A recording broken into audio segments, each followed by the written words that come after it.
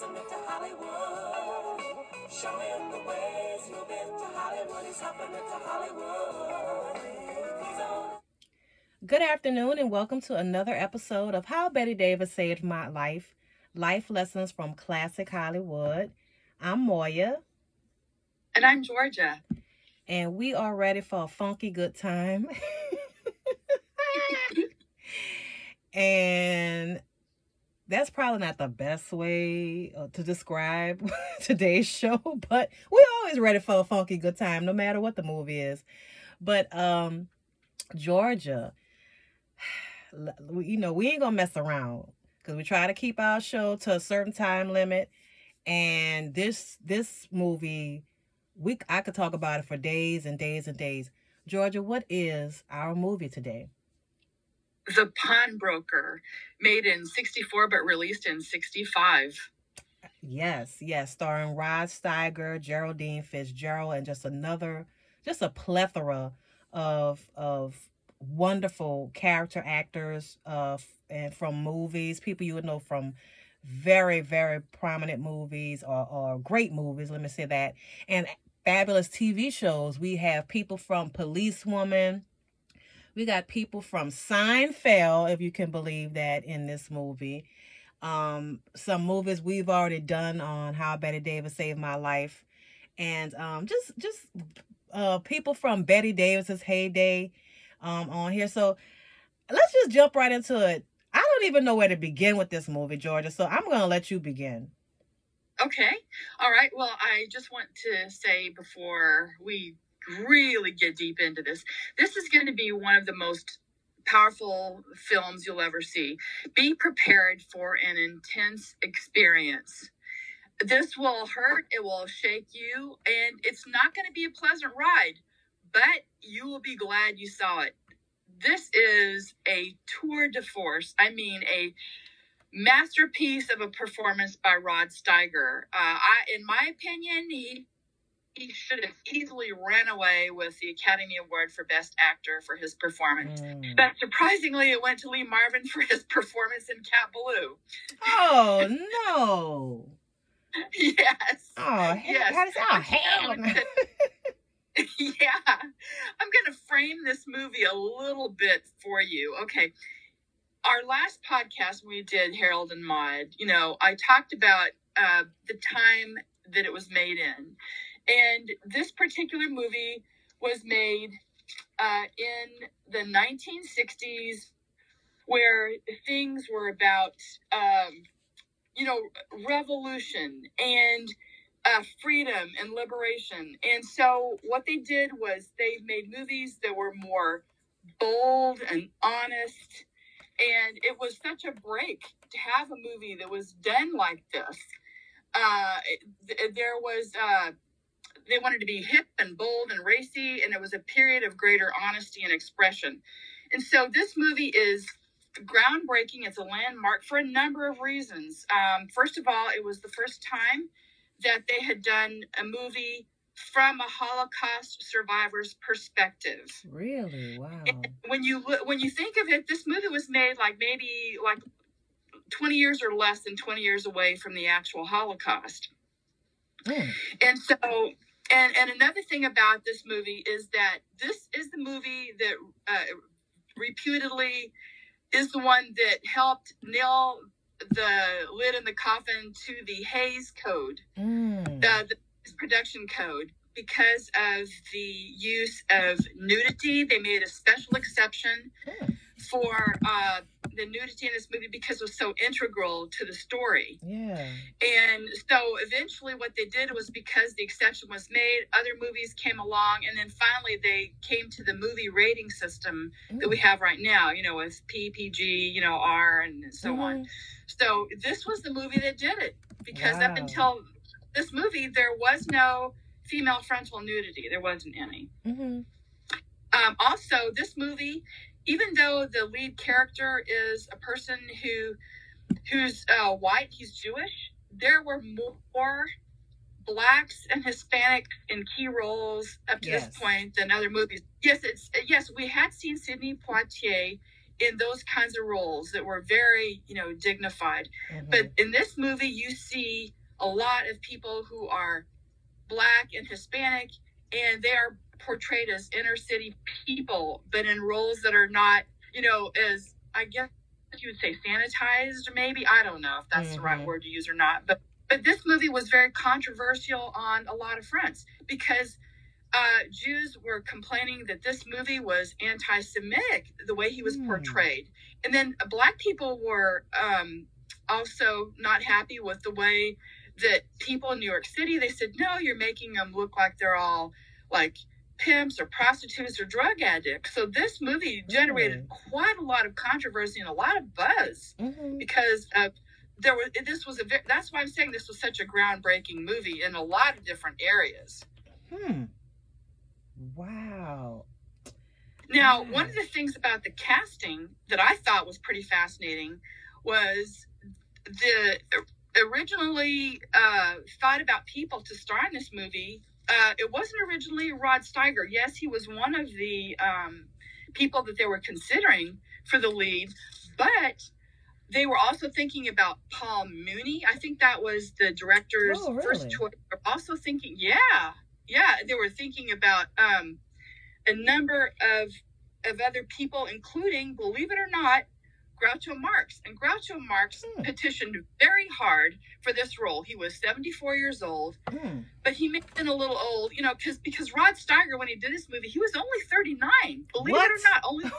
My gosh. Yes, he plays the role. He had a whole life. Gee whiz.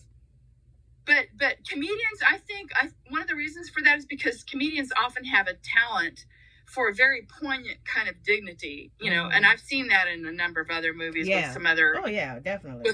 With comedians who can play like a very serious, very very role. So this movie had so much going for. Also, the author of this movie, the author of the story that this movie is based upon, his last name was Wallant. His name was Edward Louis Wallant. He died of a heart attack in his 30s, and so he never got to see his story become made into a movie. He never got to see that. Wow, that's crazy. Yeah, there is so much about this movie that's just really, it's very surprising. Also, the same year this movie came out was the very same year that The Sound of Music came out. It also deals with Nazis and people being, taken over, by the Nazis. But look at the different treatment. The same year the two came out, and but that became 1965, the Best Movie of the Year award went to The Sound of Music. It sure did. And so you can see all this going on. Yeah, it got overshadowed. So was this movie nominated for Best Picture? No, it wasn't. Okay, and The Sound of Music is credited for saving whatever studio or whatever, Hollywood, if you will, because it was the golden age was long past Hollywood. So the Sound of Music, according to most people, film historians, reinvigorated Hollywood, if you will. Well, this movie show wasn't gonna do it. Let me just say that. No.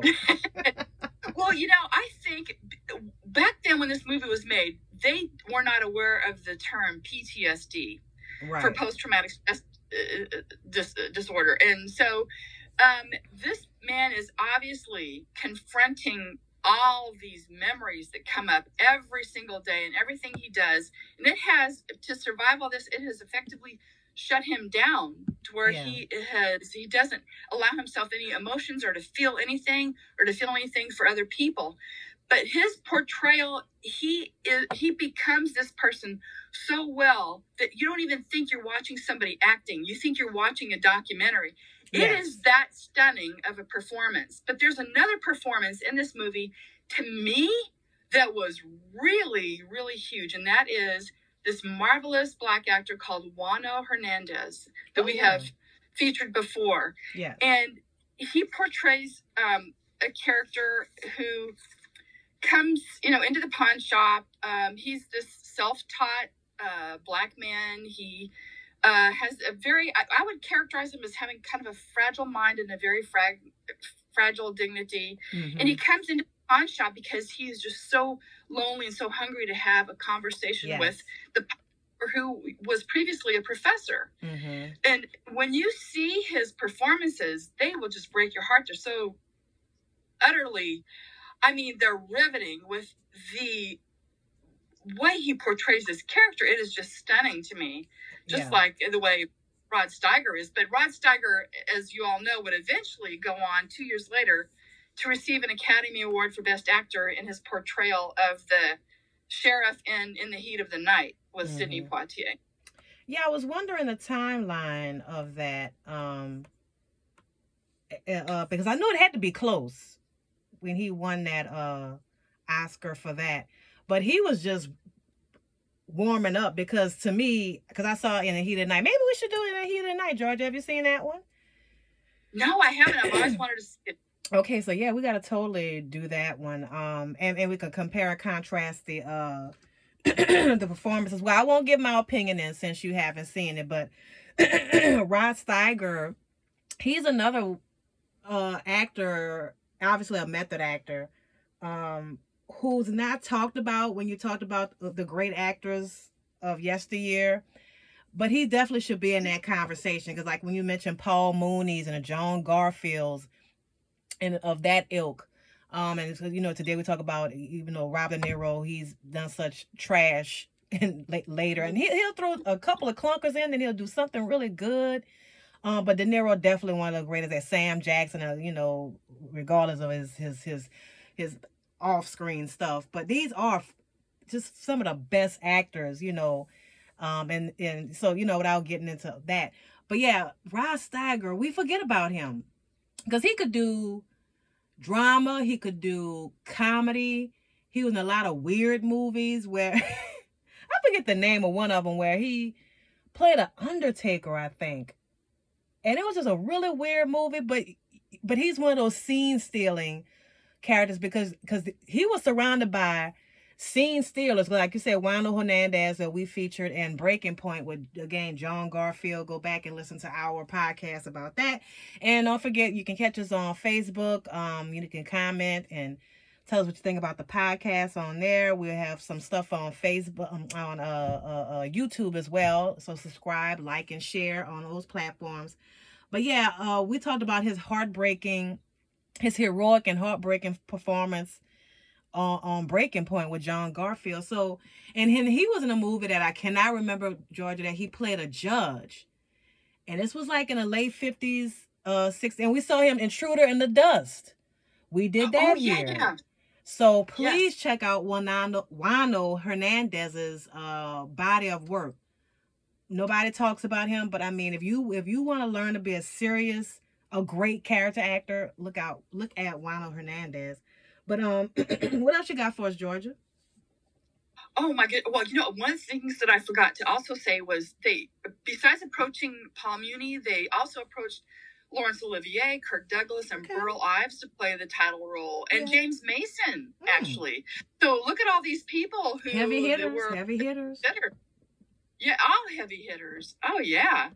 And let's see. Oh, there's so much. Well, one of the things is like that struck me was that nudity and so many things in this movie had much more cinematic power back then. Today we're so used to seeing it in movies that it doesn't hit us in quite the same way, but then this was really big. It was huge.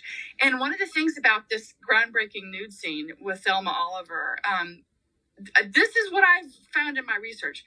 She didn't realize until the filming began that her nude scene would be shot from the front, because back then they would show, nude scenes from the back or like shot from over the shoulder. Mm-hmm. And so when she found out that that's what the director intended to do, she was actually, upset. She was highly upset. And so but she did agree. And so thereby she made movie history by doing that. Wow. Yes. The black woman strikes again, history making. But I loved her character. I just really, in this movie, she was just, you couldn't help but like her so much. Well, I know you're wondering by now what this movie is about. So Georgia, finish your thought and we'll get into that. Oh, okay. Yeah. Let's see. What else? I got a lot more stuff. Oh my gosh. They had, because of the subject matter, they did have difficulty in finding a major U.S. distributor because of the grim subject matter, and again because of the nudity in the movie. But it was so integral to the movie. But I'm not going to spoil it for you. I'm going to let you see that so that you understand it. But also there was the use of slow motion in this movie. It had never been done before, believe it or not.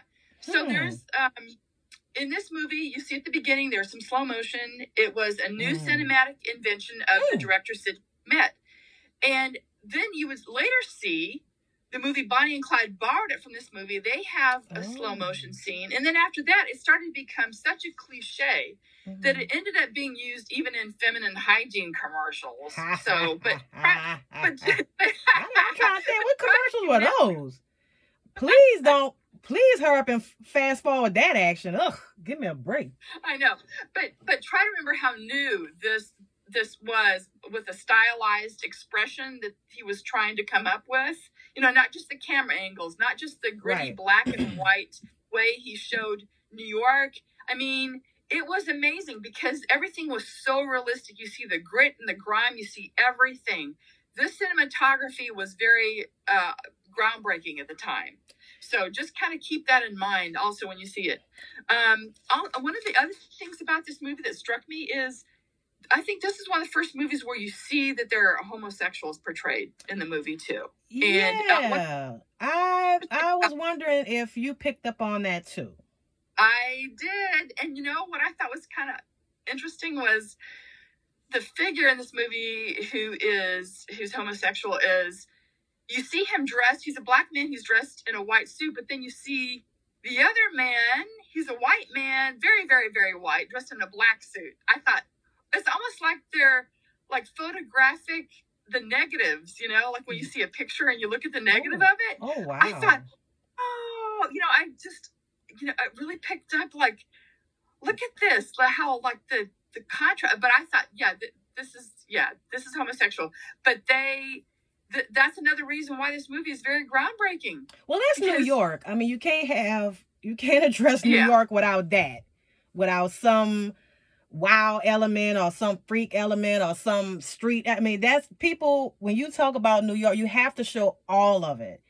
And so you have, and kudos to them for going there and not punking out, because, like going forward with, another movie we did about New York was Sweet Charity. That was later on. So you had to, by then, the genie was out the bottle. Like, you have to show every element of New York. And New York as we know it, love it and hate it, but that is New York. Yes, it is. You have to, but this was filmed in East Harlem, which I think is also called Spanish Harlem. Right. I'm right about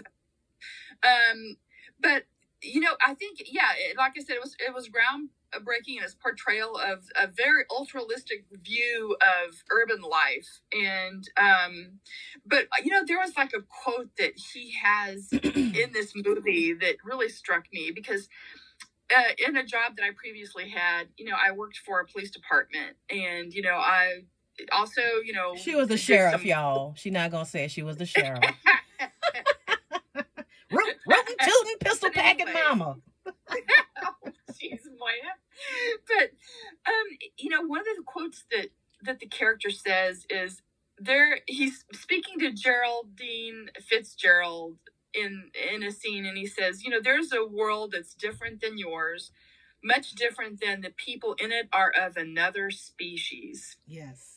And that was, to me, kind of like a major speech. And then there's another thing that really got to me, because the stereotypes that people have about Jews, and he, the guy is saying, well, like, there's a scene and he describes the way that people have viewed Jews, and how they view themselves, but he turns it on its head, where you see, this is the way you look at me. This is the racial stereotype you have of me. Mm-hmm. And I think that's also a very key scene. There's just so many very profound scenes in this movie. Yes. I think if people knew, if this movie was more well known and critiqued, I believe it would heal racial relations amongst all the ethnicities, especially nowadays, because, Lord, there's so much controversy with this community and that community. But all kidding aside, I really do believe that, Georgia, because it was so honest. And you know what? I kept harkening. Let me just say what this movie is about, daggit. A gentleman, Rod Steiger's Saul Nazarman, is a victim of the Nazi Holocaust from World War II. And he survives, quote unquote, and he's in New York now, lives on Long Island with his surviving family, extended family, I would say. But he has a pawn shop in Spanish Harlem. And this gentleman, like Georgia said, people didn't talk about mental health and PTSD. Like, that was, unheard of. All you had was like psychiatry was for the elite, and that was still kind of, not 100% trustworthy. But so it's light years from what we have now. And by him not properly dealing with, not even like, he was, who read his pedigree? Tessie's father. Tessie is his girlfriend. They were also Jewish.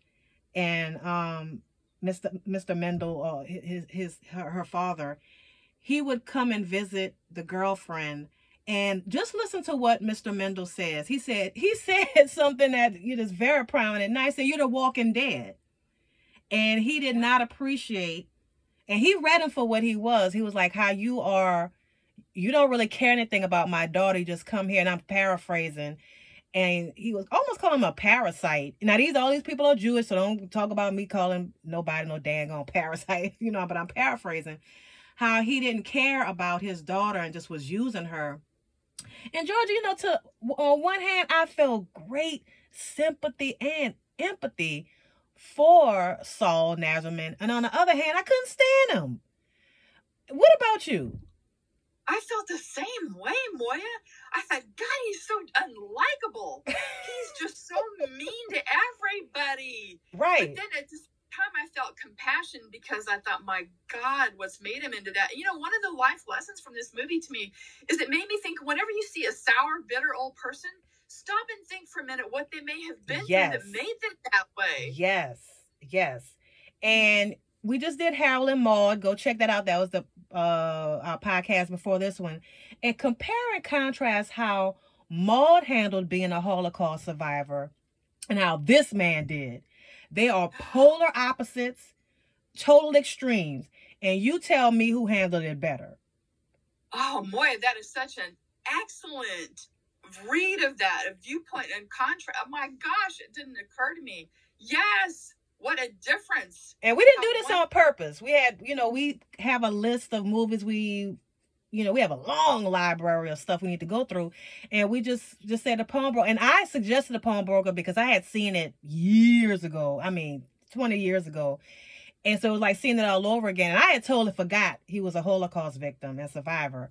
But then I was like, oh my gosh, then I thought about the Harold and Maude thing. But yeah, check it out and see how they handle it.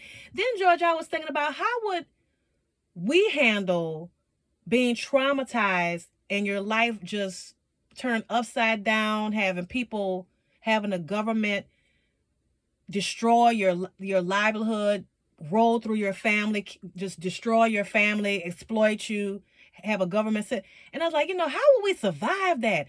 What can we liken to?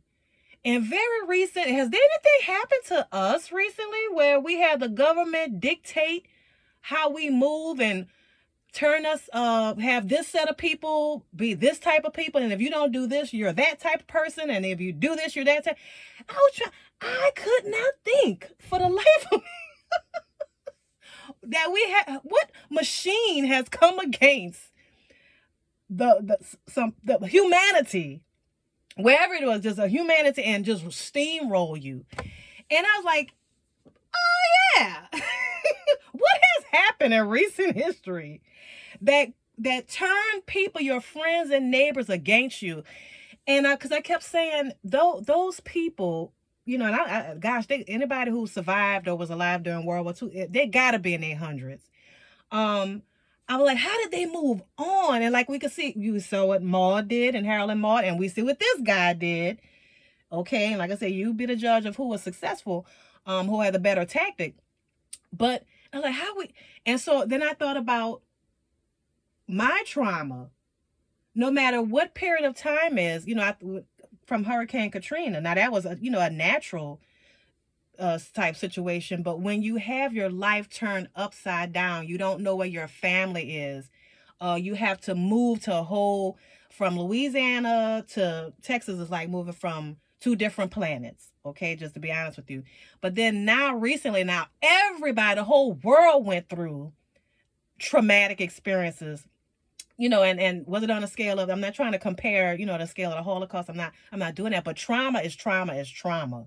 Because when it's happening to you, it's the worst thing in the world. I might look at it and say, oh, you know, that person will be, but that's, you know, you don't dismiss people's trauma. And I like what you said about what has happened, you know, and I work in a field with traumatic people. Volunteer, I should say, with people who go through a lot of trauma, and it humbles you, because you cannot, once you learn about the power of trauma and not dealing with it, Georgia, you're so right. You cannot look at people the same. Yeah, you know, and I think there is a little bit of a story under here that is underlying all this, but this happened, all of this, the root of it was a form of government that got totally out of control. Yep. And ended up, yeah. So I just kind of keep that in the back of my mind, you know, as I look at this movie, you know, what was the root, what caused all this horror that that all those poor people endured and caused the whole world to go to war.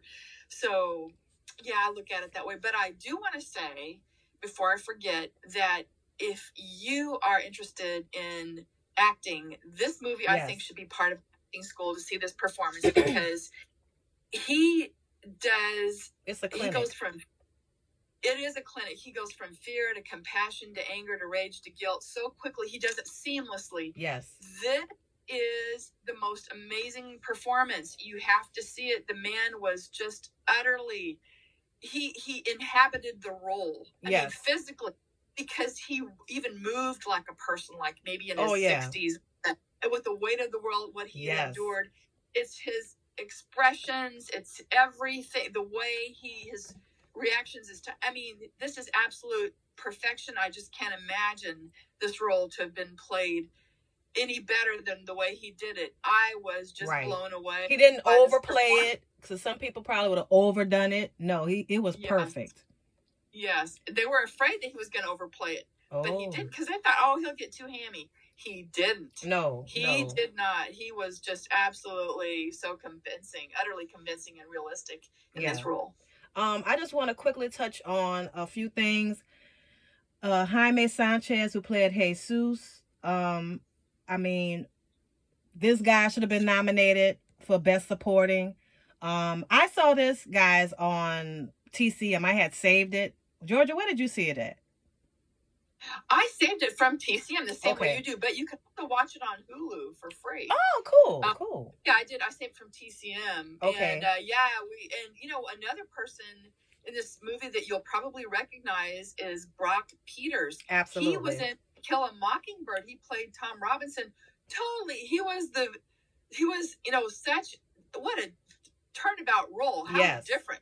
Yes. Totally different portrayals these characters were. I was just so shocked, because I thought, this is the same man? Right. What a great contrasting role for him. And I've seen him play villains in other movies. He's a great villain.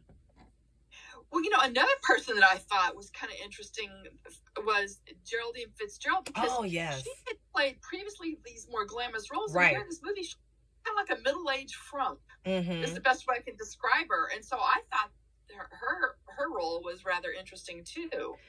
And the way, I don't want to give away the scene, but the scene I remember 20 years later, out of all of this fabulous, just wonderful dramatic movie was when he, oh, I don't want to give it away, but there's a moment, and I don't want to say it because if I say where the scene took place, there's a scene between him and her where she gives him an opportunity to liberate himself from this self-imposed cage. This man had opportunity to love and forgive. Some people, they don't have anybody. They are utterly alone. In the community I work with, they either don't know who their family is, or their family, they can't have access to their family, or their family doesn't want anything to do with them. So sometimes you are literally all by yourself. That was not this guy. So he kind of lost some sympathy points with me for that, and he had opportunity after opportunity to become someone else, because you have to become someone else when you experience trauma. Yes, you acknowledge it, but you have to move on. There's no, or you're gonna be buried alive like this guy. And Raymond St. Jacques, who played Tangi, those of you who are 70s, I'm not gonna say it's all exploitation, but 70s movies where black movies, black folks movies became really prominent and stuff. Raymond St. Jacques, he was in a lot of stuff, but Cotton Comes to Harlem, maybe we should do that one too. So that's a very familiar face in here that we need to acknowledge. And I talked about the Seinfeld connection. So there's a junkie that comes in to sell a radio, and that's Rennie Santoni, who would, like, a few years later go on to be in the Clint Eastwood movie. Was it one of the Dirty Harrys? Y'all guys let me know, and I should have looked it up. But he plays, it is a Dirty Harry movie. Might be the first one. What's the first one? Enforcer? It might be Enforcer. I'm a Clint Eastwood. Oh, I love him so much. Especially when he was young. Oh my gosh, that was the sexiest man alive. But anyway, he was his partner in that. Then he went on to play Poppy in one of the funniest Seinfeld episodes, famous Seinfeld episodes. He played Poppy like twice in that. So he's in that. And lastly, from me, Georgia, that soundtrack, I told you guys in the Harold and Maude episode, we did a teaser for the Pawnbroker. Did you all hear that because it's Quincy Jones, it's a Quincy Jones joint. Did you hear that music, that famous music, those flutes? Where did that come from? Ding, it was ding, from ding, ding, ding, ding. Good saying, Georgia. What other movie did that just blow up in? Austin. I was thinking of Austin Powers, the Soul Bossa Nova. That's what I was thinking. Yeah, that's it. Austin Powers. Those few little flutes that, and when the Rodriguez, I'm sorry, when not Rodriguez, when Jesus and his girlfriend were hanging out together. Yeah. That music is playing. And I was like, oh my gosh, because like when I first heard it, when I first looked at the Pawnbroker, because Austin Powers had already come out, and maybe that's why the Pawnbroker got a little revival from that. I can't really remember, and I was like, oh my gosh, so that happy ass Michael Myers being silly in that movie came from this totally different, contrasting, sad, just almost depressing movie. So kudos to the Austin Powers people who was able to resurrect those flutes for that foolishness. So look at that connection. Look at Georgia. Everything comes from the Pawnbroker, obviously. It does, yeah. I think this was Quincy Jones's very first major movie that he ever scored. Oh wow! And but it was, it was. But this free jazz is very edgy. It's so It's primal. I like it because it's very avant-garde, and it's like but very 60s though. Yes. So yes. And yes, and when I heard that, I thought, oh my God, I was immediately Soul Bossa Nova, Austin Powers. I love it. Yes. So look at the movie for the Austin Powers. Oh, really, it's like she said, the Soul Bossa Nova. That's what it is. But look at this movie all the way, then go look at Austin Powers when they use that. And it's like, oh my gosh. Like I said, kudos to the music people for that. But the Pawnbroker, please check it out. Don't be in a good mood when you look at it. Do not look at this in a bad mood. Please be up and look at it and appreciate what those people, what the Jewish community back then and Nazi Germany what they went through. And then look at hopefully you haven't had major trauma, but you know, we all know someone who has it. Try to look at them through that lens and try to be, if you can't empathize, at least try to sympathize at some point. That is the life lesson, Georgia, like you said earlier. You have to look at people when they tripping or wilding out. I mean, people just don't come out the womb wilding out. I mean, yeah, people might have little chemical issues, but I mean, just wild or just so morose and just, and you know, try to understand, be understanding. And that's all I got. I could have said it better, Moya, because that was the lesson that I took from this movie, and you said it so well. Thank you. Well, guys, that's it for us. Our next movie will be a Christmas themed movie. Georgia, what is our next movie? The Man Who Came to Dinner. Starring our girl Bette Davis. Yes. Not to be confused with Who's Coming to Dinner, which is a totally different movie. Totally different. Yeah, Spencer Tracy, Katharine Hepburn, and Sidney Poitier. No, this is The Man Who Came to Dinner, not Who's Coming to Dinner. Right. So please don't confuse those, because we telling you right now that's two different movies. So don't get mad with us if you be like, hey, what is this? This ain't no doggone oh wait, Shaka, now what you doing, girl? What are you doing? Don't do that yet. But yeah, please don't get mad with us if you get that two different movies. But anyway, Shaka's trying to run us out the door. So for How Bette Davis Saved My Life, I'm Moya. And I'm Georgia. And don't forget to look at The Pawnbroker, starring Rod Steiger and Geraldine Fitzgerald, just another host of absolutely fabulous actors. You guys take care. We will see you next time. Okay, now Shaka, now you can sing Home Girl.